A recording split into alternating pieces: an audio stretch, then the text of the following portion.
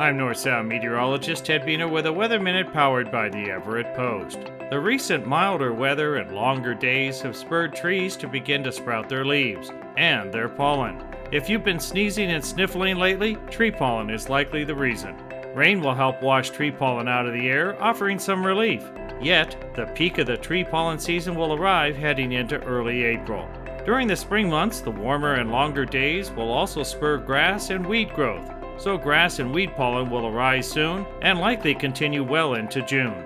For those who suffer pollen-related allergies, hang in there. The grass and weed pollen season will ease by summer. This has been a Weather Minute. I'm North Sound meteorologist Ted Biener.